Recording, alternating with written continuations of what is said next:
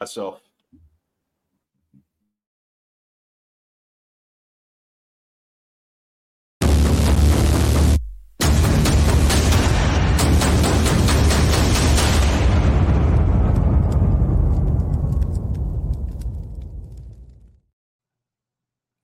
And welcome, fellow extremists. Oh, that's the panelist and not Jax because she doesn't fit in that. Yeah, we have an awesome guest tonight. We have Jax in the house tonight. The absolute, I want to say this correctly, female beast of the bush is how I was going to put that, because in the woods, if I needed a survival kit, I was going to take Jax with me. Like, she would be my survival kit. I'll just take her with me. It's an honor. You want to reword that a little bit, Chris? I said, at this point, is it even worth it? No, just let it be. Just let it be what it is. I was being polite, and Emery had to mess it up for me. Jax, how you doing tonight? I am great. It's an honor to be here. I've actually never been on a podcast, so I'm looking forward to all of this. So we're your first. Well, we're going to set a low bar. It'll only get better from here for you. Nothing to worry about. As you guys know, it's me, your favorite angry American, and we've got the infamous Robert Toombs of Mountain Readiness in the house, Sue LaRue of Tactical Riflemen, and just Sue LaRue Incorporated. And then we have Emery Morgenstern, fugitive at large from Prime Combat Training. What's up, y'all? What's up? What's up? That's it. So see, it's easy, Jax. It's easy. Yeah, it's super easy, Jax. Listen, Jax. All right, and that's a wrap. There we go. That's a wrap. Sularoo. Let me give you a Sularoo gem. Don't worry, Jax. You won't be the first one to wake up in the morning disappointed with me. That's the Sularoo.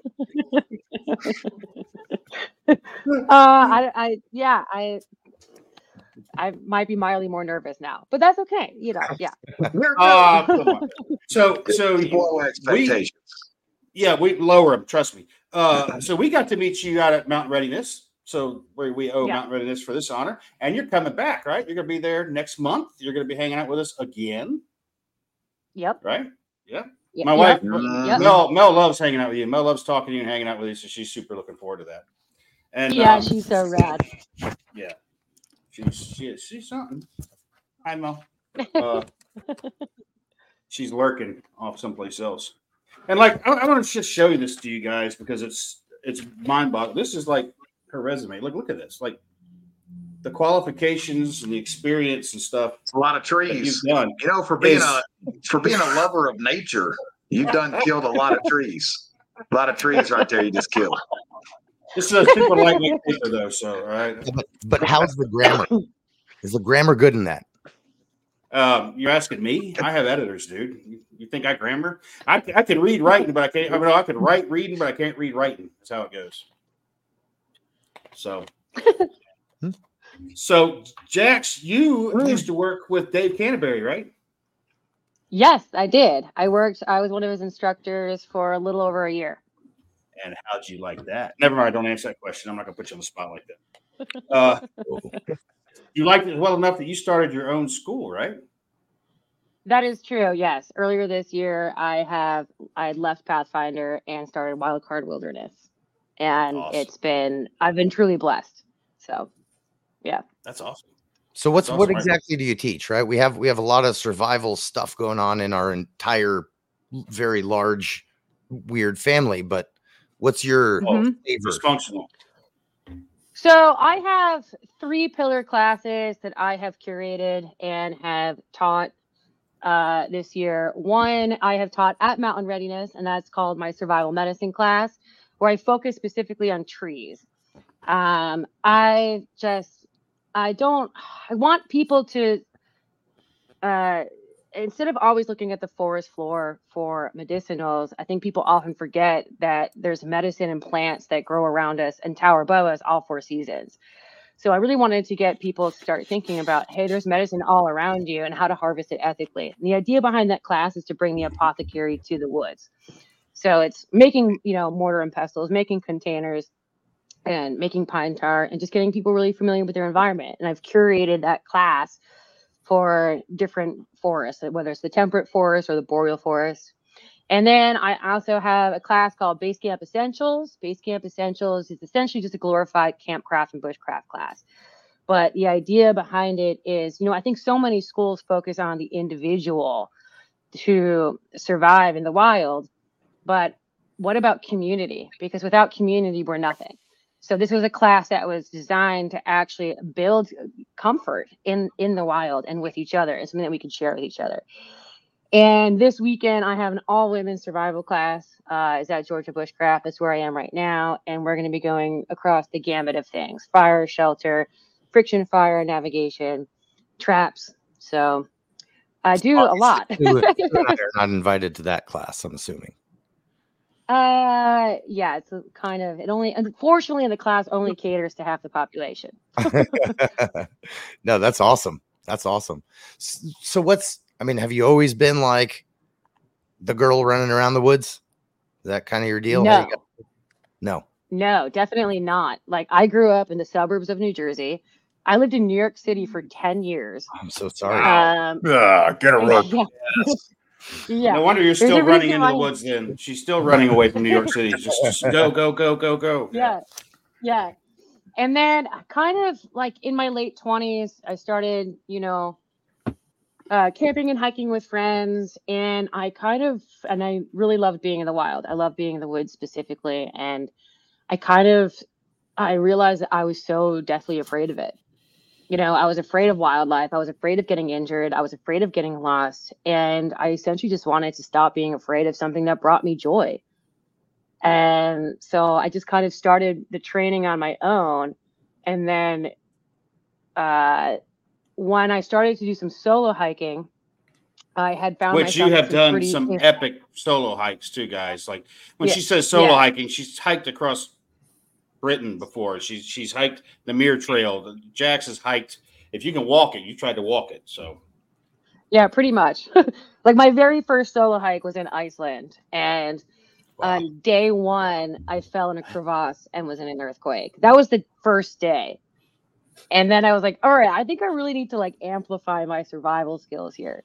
That's Mother Nature telling you to get back in the city. She's like, nope. That is a ballsy trip for anyone. Right? Yeah. Actually, pronunciate it crevasse. Is crevasse the actual pronunciation? It's crevasse. That's it. It's I think crevasse. so. I like that. It sounds way cool on top of it. All right, Bear Grylls. Crevasse. I fell in the crevasse. Real quick for everybody, if you guys have questions you want to ask Jax, put hashtag Jax in your comment, and we will mark those, and we'll have her directly answer some of your questions in a little while. And for some of you knuckle draggers out there, behave yourselves. So, yeah, Jax, why don't you let our audience know where the classes are actually held at? Where do you teach at, and how? Give them a shameless plug of how they can contact. Absolutely, plug up Georgia Bushcraft. I love those guys. Yeah, so I'm actually at the Georgia Bushcraft location right now, which is in Watkinsville, Georgia, not far from Athens. And that's currently where my women's class is. But I actually live in an off-road or an off-grid rather van. So my classes are kind of everywhere. So are you saying that? With two, oh, go ahead. I'm just gonna. I was just saying. Are you telling us right now that you live in a van down by the river, like for real? Yeah, I do. And have the river changes, but yes, I do live in parking lot, maybe Walmart parking lot occasionally. Yeah, actually, it's Love's Truck Stops. They're my preferred. Love Truck Stops. There you go. I didn't answer to my question. Does the van have windows? It does have windows. Yes. Oh, never mind. Okay. Heavily tinted windows. Yeah. Emery's going to sew you some curtains. Yeah, there you go. And they have curtains. Yes. But yes. So I've been working with other schools throughout the country. So Georgia Bushcraft is hosting this class. More recently, I worked with Survival University, run by Jason Marschneiner, out in Colorado. And that's where I did my base camp class and kind of tagged on to a lot of the other classes that were going on there. And next year, I'm in communication with all three of those venues about putting on some more classes, as well as others. So that calendar will be released soon of all the classes I'm doing next year. That's awesome. I love that you have a women's only class too, because I know for a lot of women it could be a little intimidating to go with a bunch of dudes in the woods just because of the way we behave and the stuff that happens. So I love seeing someone who's encouraging more women to get out there and get involved, because you guys are just as capable, more so in a lot of cases, than the guys are. So it's fantastic to see that. It's really good.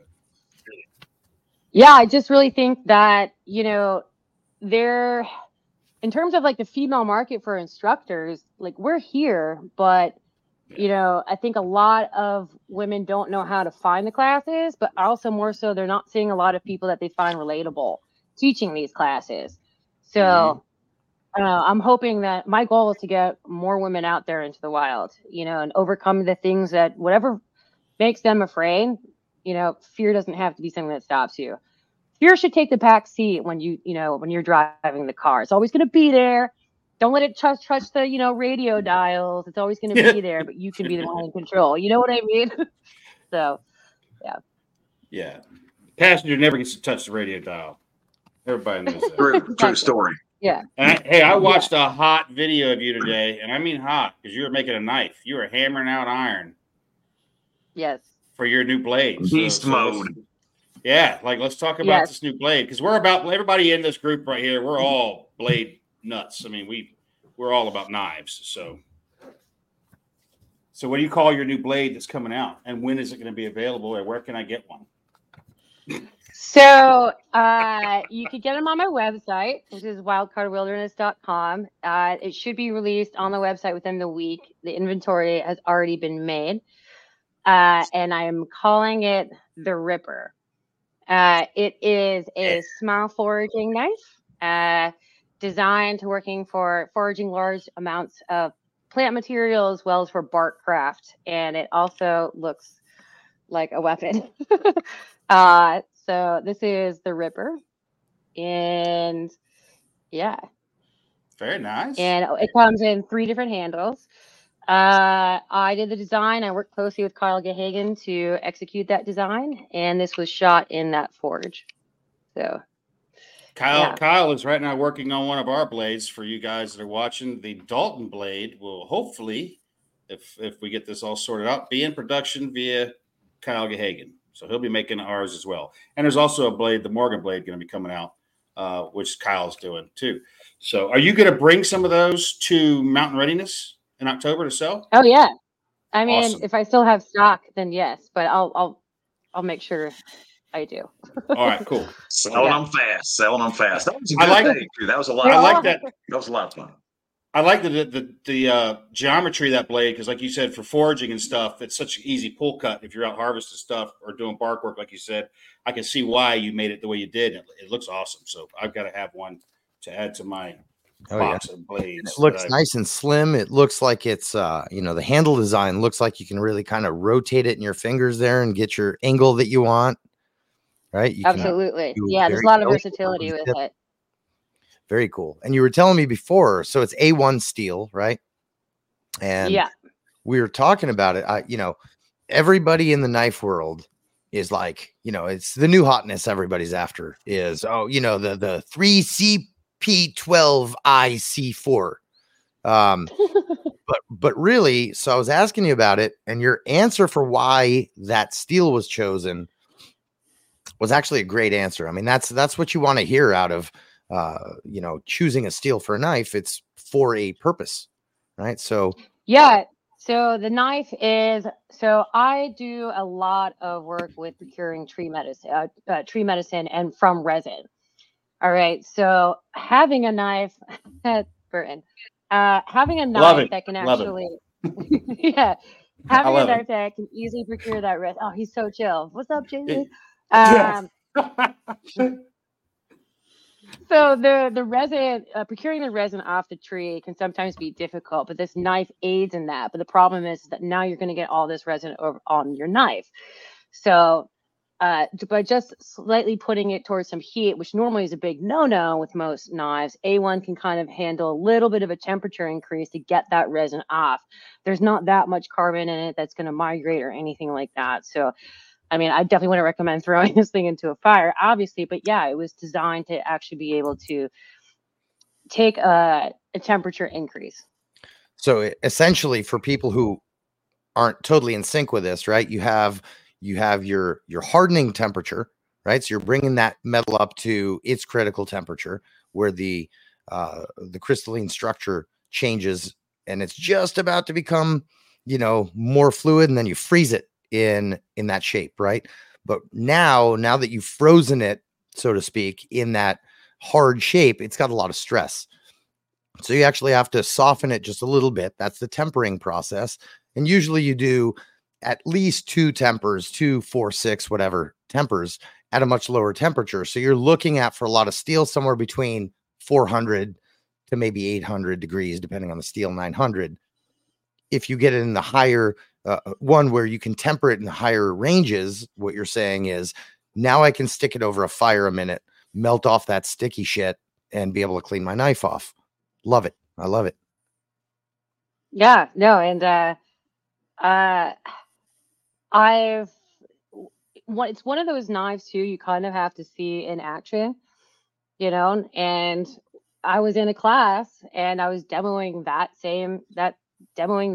and this is one of the design features, is that I can actually clean this, and yeah, I think that'll be my next video, actually, is maybe I'll do that. Cool. So that's a good idea. The handle geometry on that thing is great too, because for us guys that have a little bit larger hand, some of those smaller neck knives like that one right there is a little dainty. You end up with the pinky sticking out when you try to use it. But that one you have there, we can fit, even the guy can fit his hand all the way across that. You get a really good grip. So that's what I like about that blade as well. And it's, Jack's the Ripper. I mean, that's cool as well. Well, that's what I was gonna say. You can awesome. You can almost call that blade the zipper too, because you can sure fit somebody with one in a hurry with that geometry of that blade. Just looks like a gun, I mean. Hey, yeah, don't exactly. make her a terrible murderer like we are. I think that was Kyle's contribution to that blade. He was like, and also, if you'd like to split people open. Yeah. If you actually want to have fun with it and not just hurt trees. Right. Awesome. Yeah. Kyle might have had something. So here's a question. How'd you come up with it? Did you forge one? Were you making knives and like, this is what I want? No, I think it's just like the experience of handling so many foraging and bushcraft knives. It was just wanting to find that one knife that can do it. And I think, for me, I work so much in bark craft, making baskets or, procuring in medicine.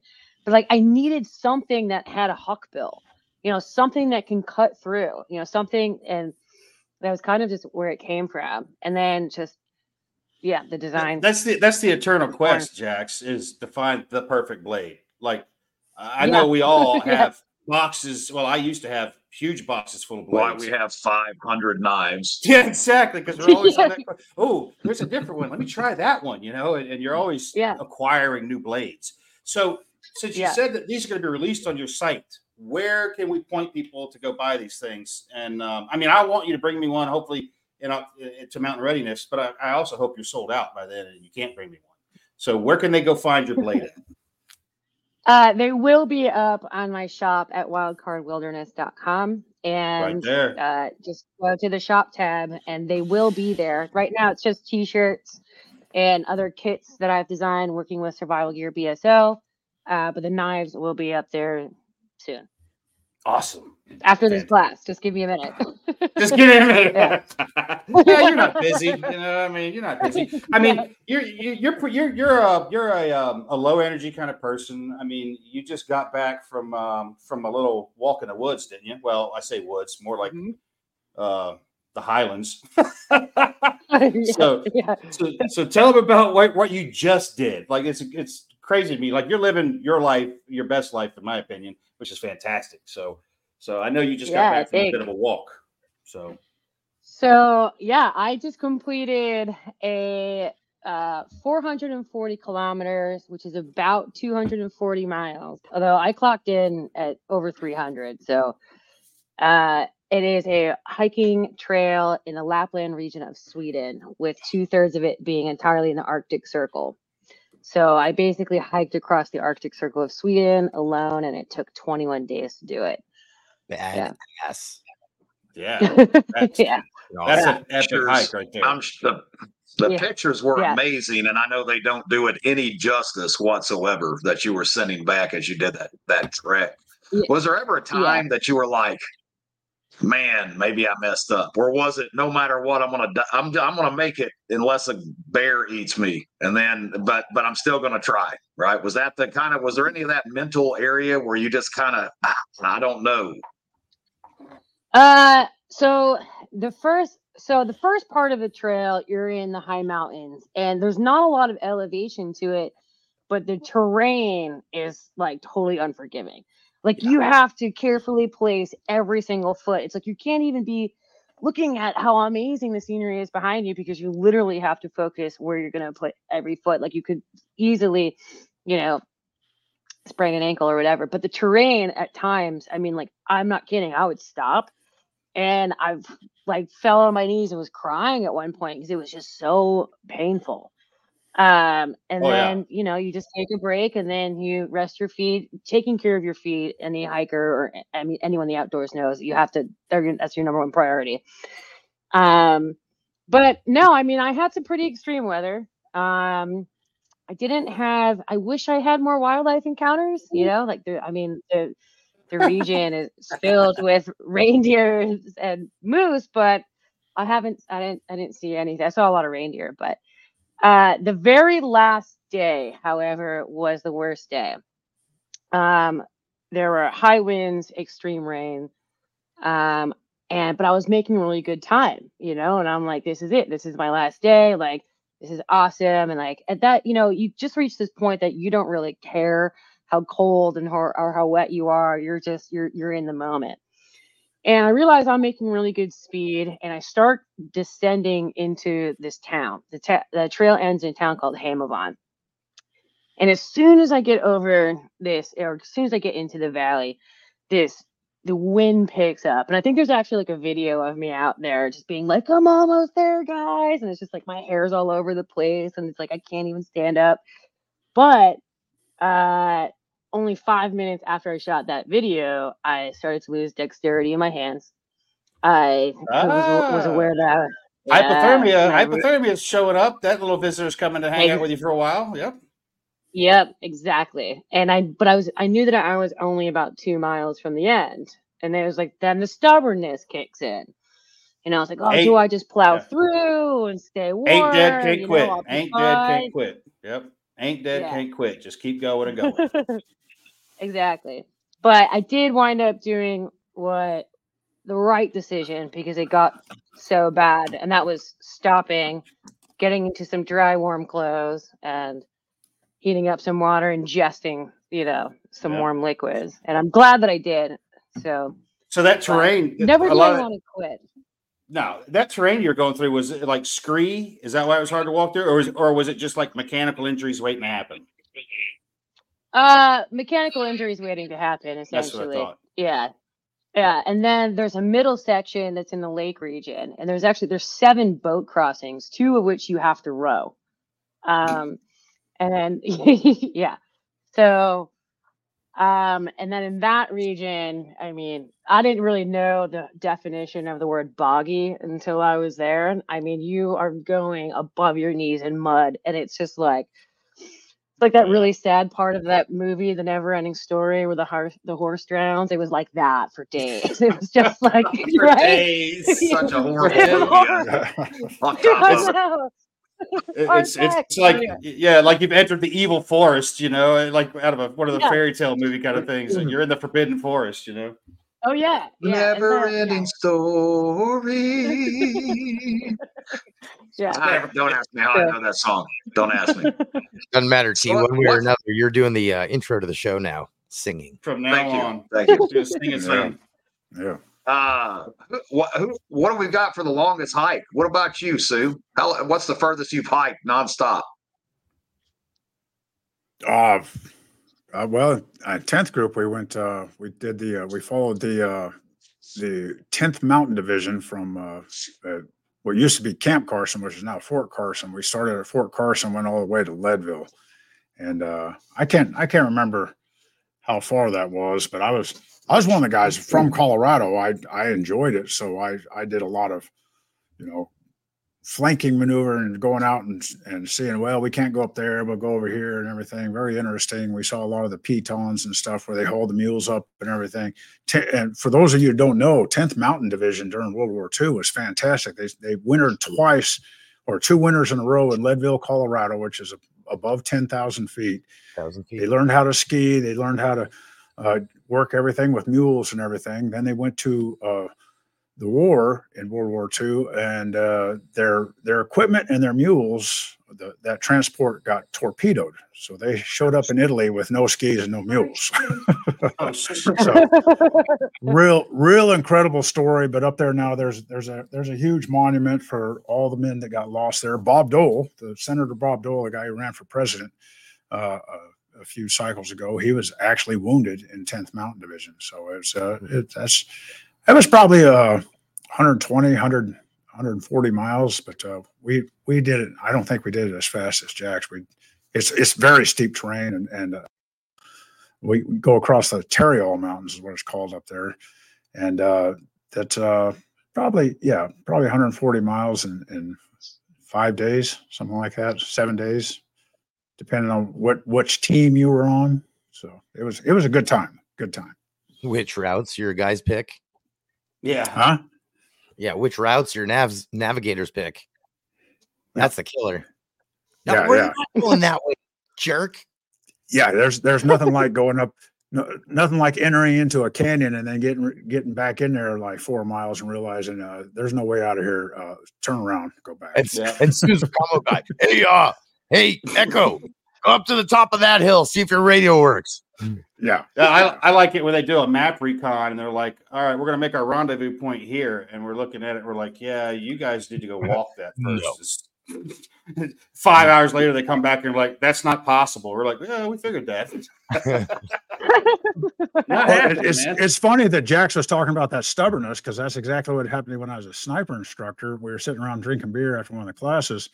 And a lot of the guys said, hey, Green Berets, they need to be more in tune with intelligence and computers and doing area studies and everything. And I was like, no.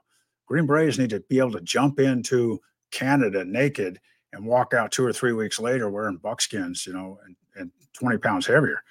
And they're like, no, that doesn't happen.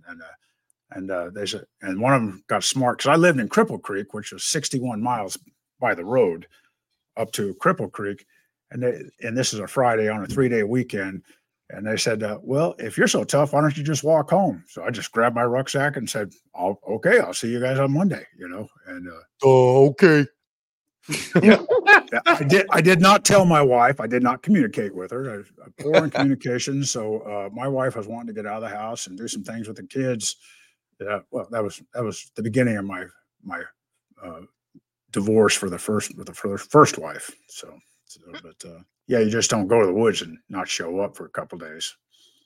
But that was an interesting trip. Right, that probably doesn't work out so well. I mean, I get it. And then you go from 6,500 feet up to 10,000. So that's pretty. That's we're gonna a little promo thing coming up here in a minute, but I got one question for you, Jax. If you can only take 2 things with you into the woods, 2 things.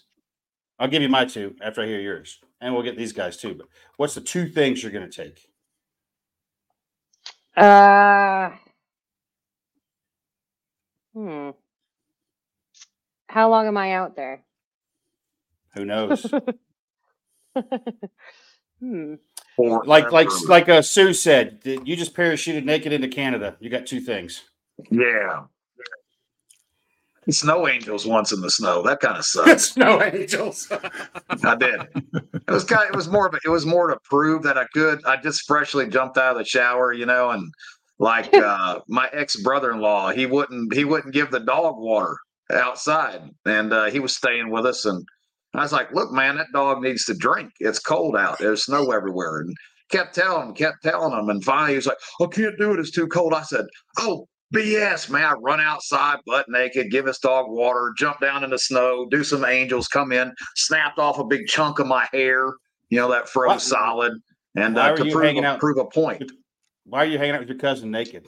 First question. But we want to run this little promo and give Jax a couple minutes to think about our 2 things. But let's run this quick promo, and we'll be right back. For those of you who are viewing this podcast, you're in luck. 3 of these ugly men have grown beards. Haven't had enough yet? Stick around for the after show. Bolder, grittier, angrier. On the Rocks with Angry American and the Gang is coming up next. Oh God, I love those. I can't get enough of watching. Every time I see one of those, I laugh, man. I can't help it. They really are fantastic. Wow. Stu just has the voice. You know what? You know what, man? For all we make fun of you for being so dumb, you're a pretty smart guy, man. Really yes, I am. Well, until I had the lobotomy last month. So you hide it well, Sue. You do. You're coming back around. Can you guys see the scar? Yeah. The scar is up there. Yeah, that's where they put his Other than the excessive drooling, you're all right. Have I sent any of you guys? Go ahead. Have I sent any of you guys? I'll have to get it to Holly for the next episode. But I Jax doesn't know, but I had 3 surgeries, 3 days in a row, old TBI thing. But if you look at the X-ray or the CT scan now, if you put your thumb in my ear, you can use my skull for a bowling ball now. So it's pretty amazing. That's great. Just throwing that out there. You know, Sue showed me the fact that it's quite likely that I caused your hemorrhage. Yeah, probably. That's your driving class there. Hit me in the head. Yeah, you probably did. You know, we'll have to find the video of that. But Sue was just so annoying. I was trying to teach him driving out at that place where I teach driving, and I'm not allowed to mention it publicly. You can't say it. They don't want to be associated with you. Is that what it is? Well, would you? There's that. Well, I'm doing this right now. Cat's out of the bag. And I was trying to keep him on task, and he was just being silly. And so I would just grab my radio and slam his helmet with it. Shut up! Look at the road. And it was, I have some of that on video. I'm not sure if it's, for public consumption, but okay. So turns out it was the exact spot where they had to peel his skull open. Yeah. So it's on the same side. And welcome to I was wearing a helmet in there, Jax. Yeah, welcome to the podcast, Jax. She's like, I've never done one of these before. I've never done one of these before. I wonder what it's going to be overload like. going on. She's like, what have I agreed to? Please, mother. A part of me almost forgot that I was on it. I was just entertained. Mesmerized that the stupidity run amok. Well, yes, this is true. Jax, I got to tell you, without using names or anything, but it's a pleasure having you on. We have some savory and less savory characters sometimes. It's nice that you're like, you don't get turned off by the fact that we're pretty dumb, but it's okay. Oh no. Well, back to enough about Sue. What was that? Well, back to the original question. I want to hear what Jax would take in the woods. What 2 things would you take? Oh, there we go. We're back.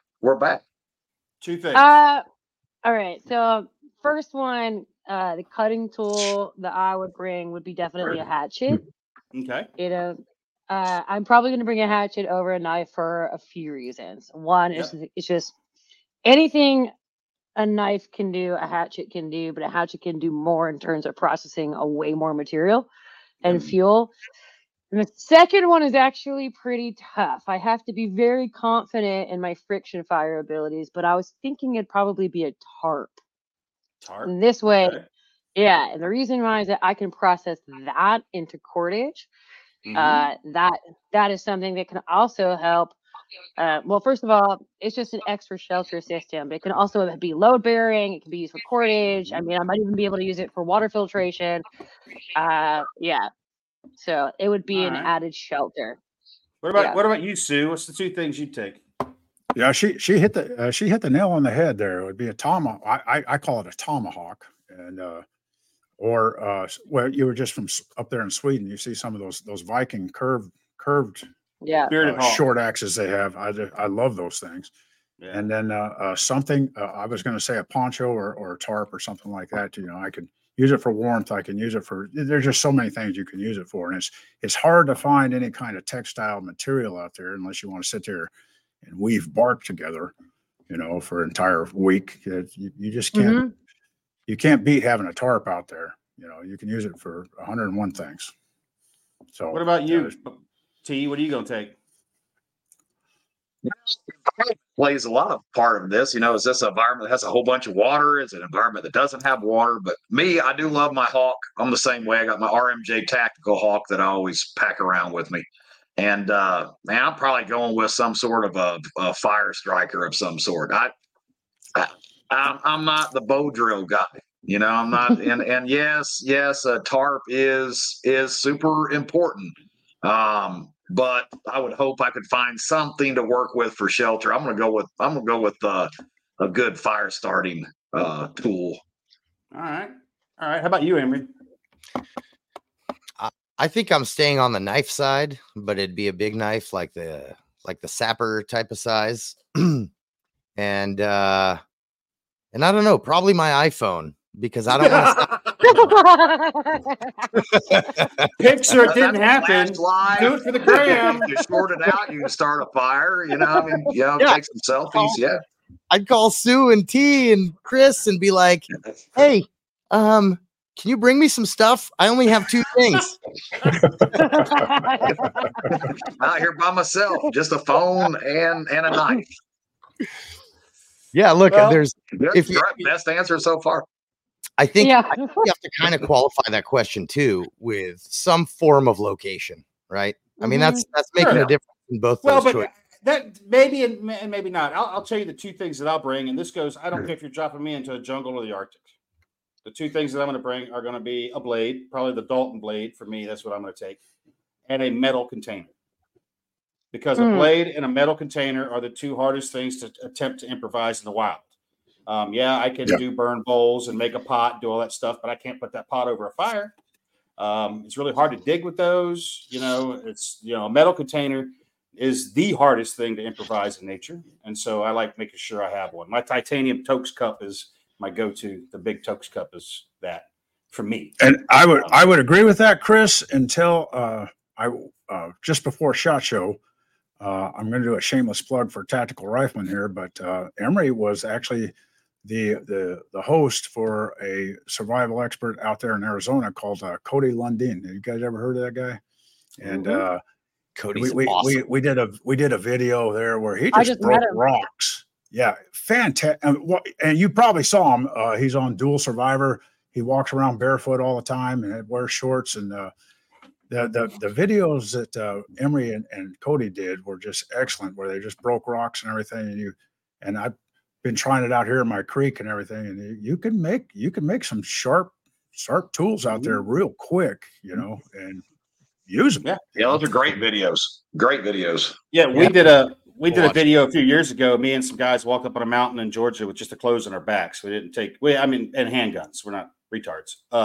So we didn't have any tools with us whatsoever. And we improvised everything. And it was kind of funny because in the videos, it's always like, hey, where's the good rock? Like, who's got the good rock? I need the good. Oh, thank you. I got to cut some stuff. I need the good rock. Like, yeah. Well, so Chris, let me follow up with you on your thing, right?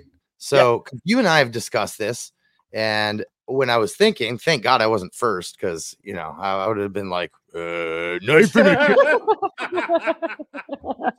But you and I have discussed it, and you've told me that's been your answer for a minute, the metal vessel. Yeah. Always. But along with that, what's your preferred, if you didn't bring your flint and steel, which by the way, I use yours in the jungle, but nice. Little plug. But yeah, so what's your fire starting mechanism that you are like, yep, I can do this without having tools? It depends. Again, it's situational, but I could do the bamboo fire saw. If there's bamboo around, that's an excellent one. I'm really good with that one. I learned that from Alan Kay. And then I'm not a hand drill guy. I try it. I'm not that good at it, but bow drill I'm really good at. And I can also do fire plow. So those are 3 different methods using different technology, and even a pump drill. If the stuff's around for me to make it with, I can make a pump drill and run one of those pretty good too. So it just depends on the materials at hand. So, but I love the bamboo fire style. It's fast, so it's really like fast. Jack says. It kind of depends. The 2 things. If you only had 2 things, it depends where you're going. Because I can remember where we did SEER school, which is survival, evasion, resistance, and escape. In the Q course, so you have to plan for what you're going to take with you, and you're supposed to be in a little group and everything. And one of the plans was, we're going to, when we get separated, we're going to mark the areas with rocks, and we're going to, you just add a rock to it, and then we know how many people are in the hide site and everything. And I was like, you guys realize we're in the sand hills of North Carolina. You're not going to find a rock. There's no rocks out here. Well, not far from there, there's a lot of slate mines, and I've spent a lot of time living in a slate mine in North Carolina, and those rocks are utterly useless. I hate. Sue, I bet there were a lot of rocks in your pack, though. My pack? Yeah. Yeah. That's why they had to crack his dome to get them out of there. Yeah. That's what it was. It was removing the rocks. Yeah. Now Jack's actually, with her fire expertise, what was it, last weekend in a downpour, 10 points of ignition. You even got an ember on the was it hand drill? It was hand drill, yeah. Hand drill and a downpour up underneath a little awning caught a spark. So pretty impressive there. Nice. Yeah. Oh, that is thank you. impressive. Yeah. That is impressive. Yeah. Hand drill. I mean, hand drill is reliable. Like Alan Kay, good buddy of mine. I'll let you guys know who he is. He can whip out a hand drill fire faster than anybody I've ever seen. But since we're coming around here on our time, we got a bunch of questions for Jax, and so we're gonna jump into some of these. This first was great. Here we go. Don't read that one. Don't read that one. They're all coming. I'm just kidding. There we go. This is my good friend Pete Rabatucci. He's a good buddy of mine. There we go. Yeah, they're tired of looking at us. People that look like us. So. All right. Thank you, Pete. There you go. You know Pete. So, and then Will, and you remember Gabriel from last time. Yep. So, and then now we got real questions. So here we go, real ones. So did you grow up learning any of the skills that you then built on? And I'm going to say no. Growing up in Jersey and the city, you probably didn't. No, but I mean, so the only thing, my mom was in paramedicine. She was an EMT. She was an emergency room nurse. But my mom was a first responder at 9/11. And so because I lived fairly close to the city, and, everyone from the surrounding area was brought in. So she was kind of the first person to really educate me firsthand on disaster preparedness. And of course, I mean, it's slightly different than the woods, but I think it's all reliance. So I think that, for me, a lot of it, I think critical thinking is still a skill, and because it's not something that you just begin with. You have to, work on it and enhance it and So I would say that skill is something that's always kind of been a part of my life. And then, I do think about being a first responder myself and going into the more of the medical side of things. But I would say the skill that I learned, maybe other than that would be navigation. Navigation was sort of something that I had taught myself. I remember just like reading how to use a base plate compass, and it was a Ray Mears book. Oh, and then really? I actually, and then actually going out and practicing it. All right, so this is an inside joke for our crowd. Which way is north from where you're sitting? Everybody's point. Yeah, they're all pointing different directions. It's an inside joke. Oh, I know. I know mine's that way. Oh, there you go. Everybody asks Mel that all the time. Which way's north? It's just a running joke, so I had to stick it in there for you. All right. So here's another one. Was there a moment or skill learned that caused you to realize you were really good at survival? Ooh, okay. So, oh man, was there a moment? Well, I mean, all right. So I used to work for the Pathfinder school, and then at that school, there are a series of challenges, right? So if you're familiar with the program, you have these, basic, intermediate, and advanced. Well, you can't pass the advanced without having skills. So there's that. So that would be like a standard thing, and my advanced class was pretty bizarre. Like that class was kind of Dave Canterbury's. Every advanced class is Dave's brainchild, so they don't repeat. In my class, we had an Arctic blast. It was below freezing. It was the first week of November, and the only gear we had was a wool blanket, a roll of jute twine, a Swiss Army knife, and a bottle of beer. Oh, time for debris shelters then. Yeah, time for debris shelters. Quick, fast, so that was our gear. Yeah, so you're making fire off the landscape. Oh yeah. And that's just, I think, so much of, it's not so much skills that you need in the woods, it's having guts, having what it takes, because for me, like that's the only thing I had to rely on was just the sheer will to keep going, for me, on the hikes that I have done, I mean, there's so many things that have happened. Like I have encountered earthquakes, flash floods. I've come face to face with wild animals before. The scariest being an ibex. Me too. Yeah.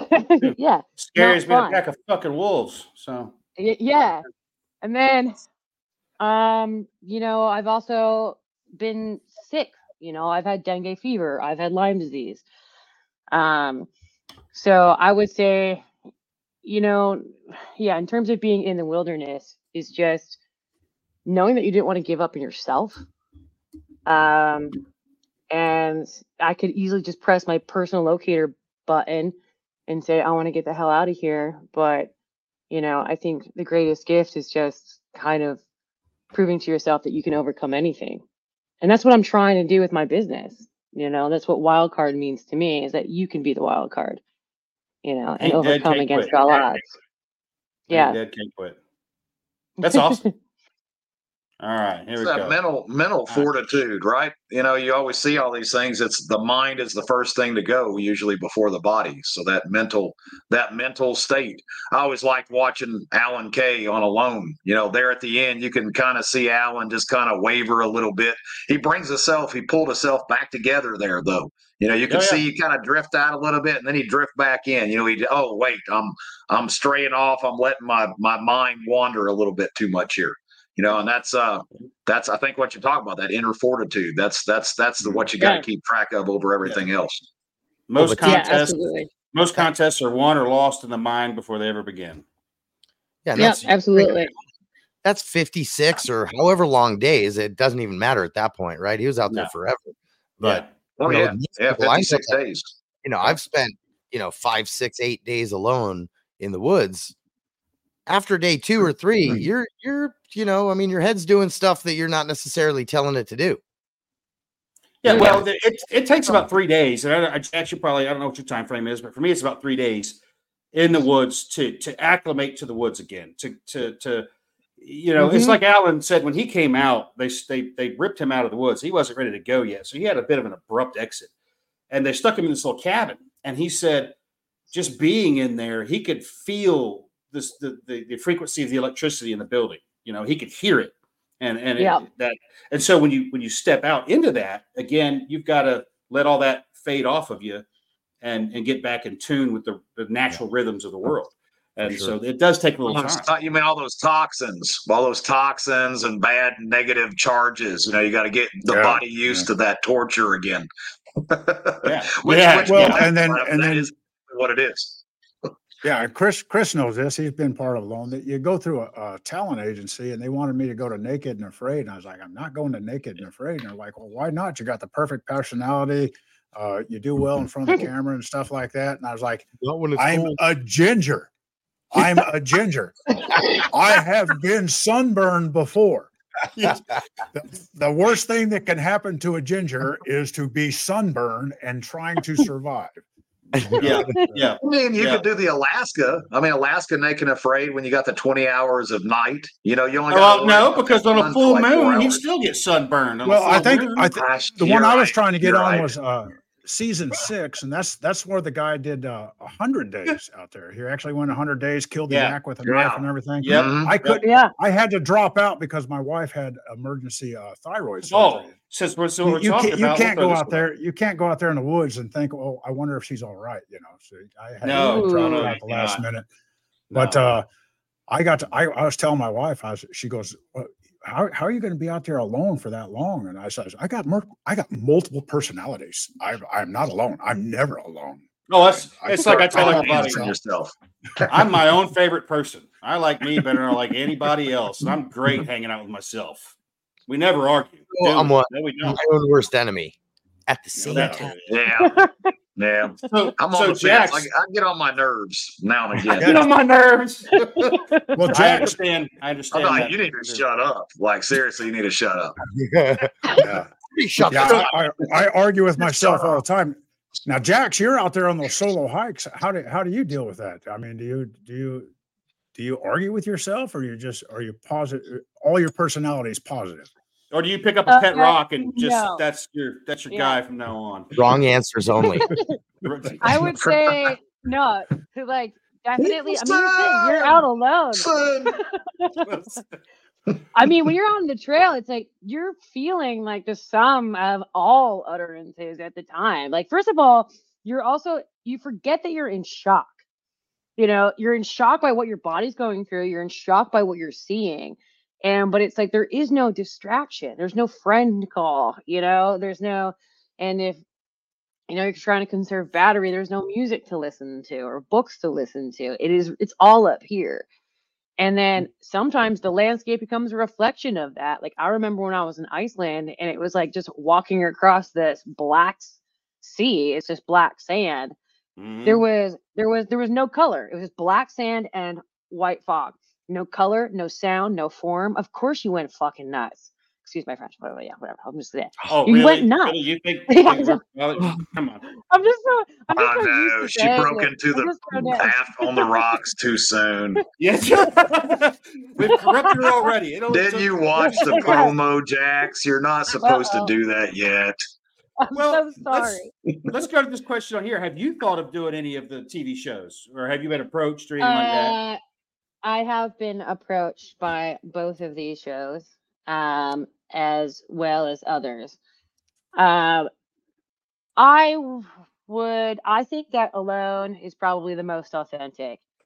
So I would agree. It's something, yeah. So I would also say there will never be another season, obviously, like season 1, because when we got there, we were in Port Hardy getting ready to be deployed. And that's when they told us there was $500,000 at play. We had no idea going up to that. We were just going for some fun in the woods. We didn't even know we were getting paid. Like, we didn't even know we were getting paid. I think for me, I would. Okay, so for Naked and Afraid, I am not interested in doing that show. And it's for me. Okay, so I also am a film editor, you know, so I know what they do. They dramatize and they edit. However, I still have respect for the program. I think that anyone who's ever done that challenge, kudos to you. It's because it is real. I mean, what their personal experience is very real. And then Alone, I think to me is definitely one of the greatest challenges you can immerse yourself in. I think even attempting to do it is already is huge. I would consider it. Yeah, that's all I'm going to say. All right. Totally go on Naked and Afraid. Here's a great one. You would like extra 50 pounds. I know people. I can make a phone call. I know people, dude. Hey, look, I'm serious. But they wouldn't want me on that show because it'd be the most boring show ever. They'd be like, T, are you gonna try to hunt anything? Nah. I'm just gonna lay here. I'm gonna lay here for a few more hours. I get up and take a pee, drink some water. I find some water. I'm gonna come back and lay down. For another 3 weeks. I've got all these strong board rashes I need to eat first. There has been contestants that do exactly that. They do they burn as little energy as they can, and they just starve themselves for 21 days. And I was just like, how do they do that? And like Jack said, I would show you how. The film crews there watching her suffer anyway, but they just go on a diet. Yeah. It'll be the most sleep and rest I've had in years. Yeah, well, you're getting your ass eaten up by mosquitoes and whatever the hell. I was going to say, be awesome. Well, you're naked. At least the gnats won't be buzzing around your head. That's true. Jack, did you scream at Treyu when you came out of the bog? So the correct, sorry, trick 6, but the movie is Atreyu screaming Artex. Oh, Jake just got schooled. Wow. Sorry. Jack's breaking a nerd out. Your nerd on display. Man. Yeah. Artex is the one that's drowning. Yeah. She's like, never thought this would be useful information, but look at me go. All those years holding on to that tidbit. Exactly. All right. Are you proficient with firearms? If so, do you carry? Okay. So I did not grow up with, there were firearms in my household, but I had no experience with them. So because I live in a van and I like to play by the law, the only firearm I carry is a Byrna gun. Are you guys familiar with those? Yep. Yeah. So there's CO2. Very hard little pellets, or they got CS peppers, CS pellets. Yeah. Yeah. He's calling them things are nasty. Someone, man. They are nasty. Go ahead. Yeah. That's so funny. All right, here's our last one. Are you planning any other voyages or epic trips here soon in the future? In terms of long distance hiking, I have some other trips in mind. Patagonia is very high on the list. Yeah. But it's probably going to have to wait till next year. To me, the trip that I had just done was I had planned to do it in 2020. And because I was living in Europe at that time. And then we all know what happened. All right. So I couldn't do it. And then, so for me, I had been holding on to that trip for a while, but also that trip was like the ultimate pilgrimage. Oh, yeah. So, but Patagonia, to me, is just, that's very high on the list. And I'm hoping to do that. And then I am in conversation with some other people about doing an actual retreat. And it wouldn't be an all women's retreat, but it would be a hiking retreat where we would be practicing survival skills as we go. So, cool. And that would be a hike probably along the AT around this time next year. So nice. Very cool. Can Emery and I go if we identify as women? Absolutely. Yeah. Sue, I think we have to start with identifying as human.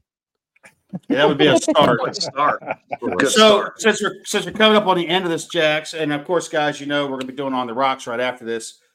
Where can folks find you? What do you want to plug right now? What do you want folks to see, know, or go get, or the floor is yours. So my Instagram handle is Wildcard Wilderness. Same with TikTok. Same with YouTube. My website is wildcardwilderness.com. On that page is a list of all my events. Classes for next year will be posted on there shortly. I have my knife will be released soon. I'm also working with Kagan on making some other products that will be done this week. Nice. So, yes. So it's very exciting. You guys will get them done this week. Sweet. Yep. I just approved it. So I'm very, very excited. So we got some other stuff coming out. So just stay tuned. The shop is going to be rolling a lot of stuff. There's things I could do. There's a last question that popped up, and anytime somebody asks something about kids, I'm always about let's get these little people in the woods. So I'll let you have that one real quick. Do you have any suggestions of things I could do with my 4-year-old son out in the wilderness? Trying to come up with ways to involve him more with my audience. Would love input. Plants. Yeah, I was going to say wild edibles too, because kids love to eat stuff, and it's super cool when they realize they can pick my youngest daughter would go down to the school bus stop at the corner of the road down there, and I would drive down there and sit with her, and the mothers would come up and be like, you need to stop her. I'm like, why? They're like, she's eating the weeds. I'm like, yeah, she knows what she can eat. Yeah. I'm fine with it. Yeah. You know, and they would freak out. But if the kids think that is so cool that I could eat that, like, you know. Absolutely. Yeah, exactly. As a secondary, advanced pistol carbine tactical rifleman. That's a good one too. Try out. You get to do push-ups and everything. The other thing I'll say too for little people is tracking. I was just going to say that. Yeah, tracking. Great minds think alike. There we go. Yeah. But teaching them to identify tracks, and which Jack Sue is a rather famous tracker himself. That's what he's going to be teaching tracking classes at Mountain Readiness. So, but getting them into tracking and wild edibles, I think those are two fantastic ones. Yeah, definitely. That's right. And then, of course, shelter building, because every kid loves to build a fort. That is true.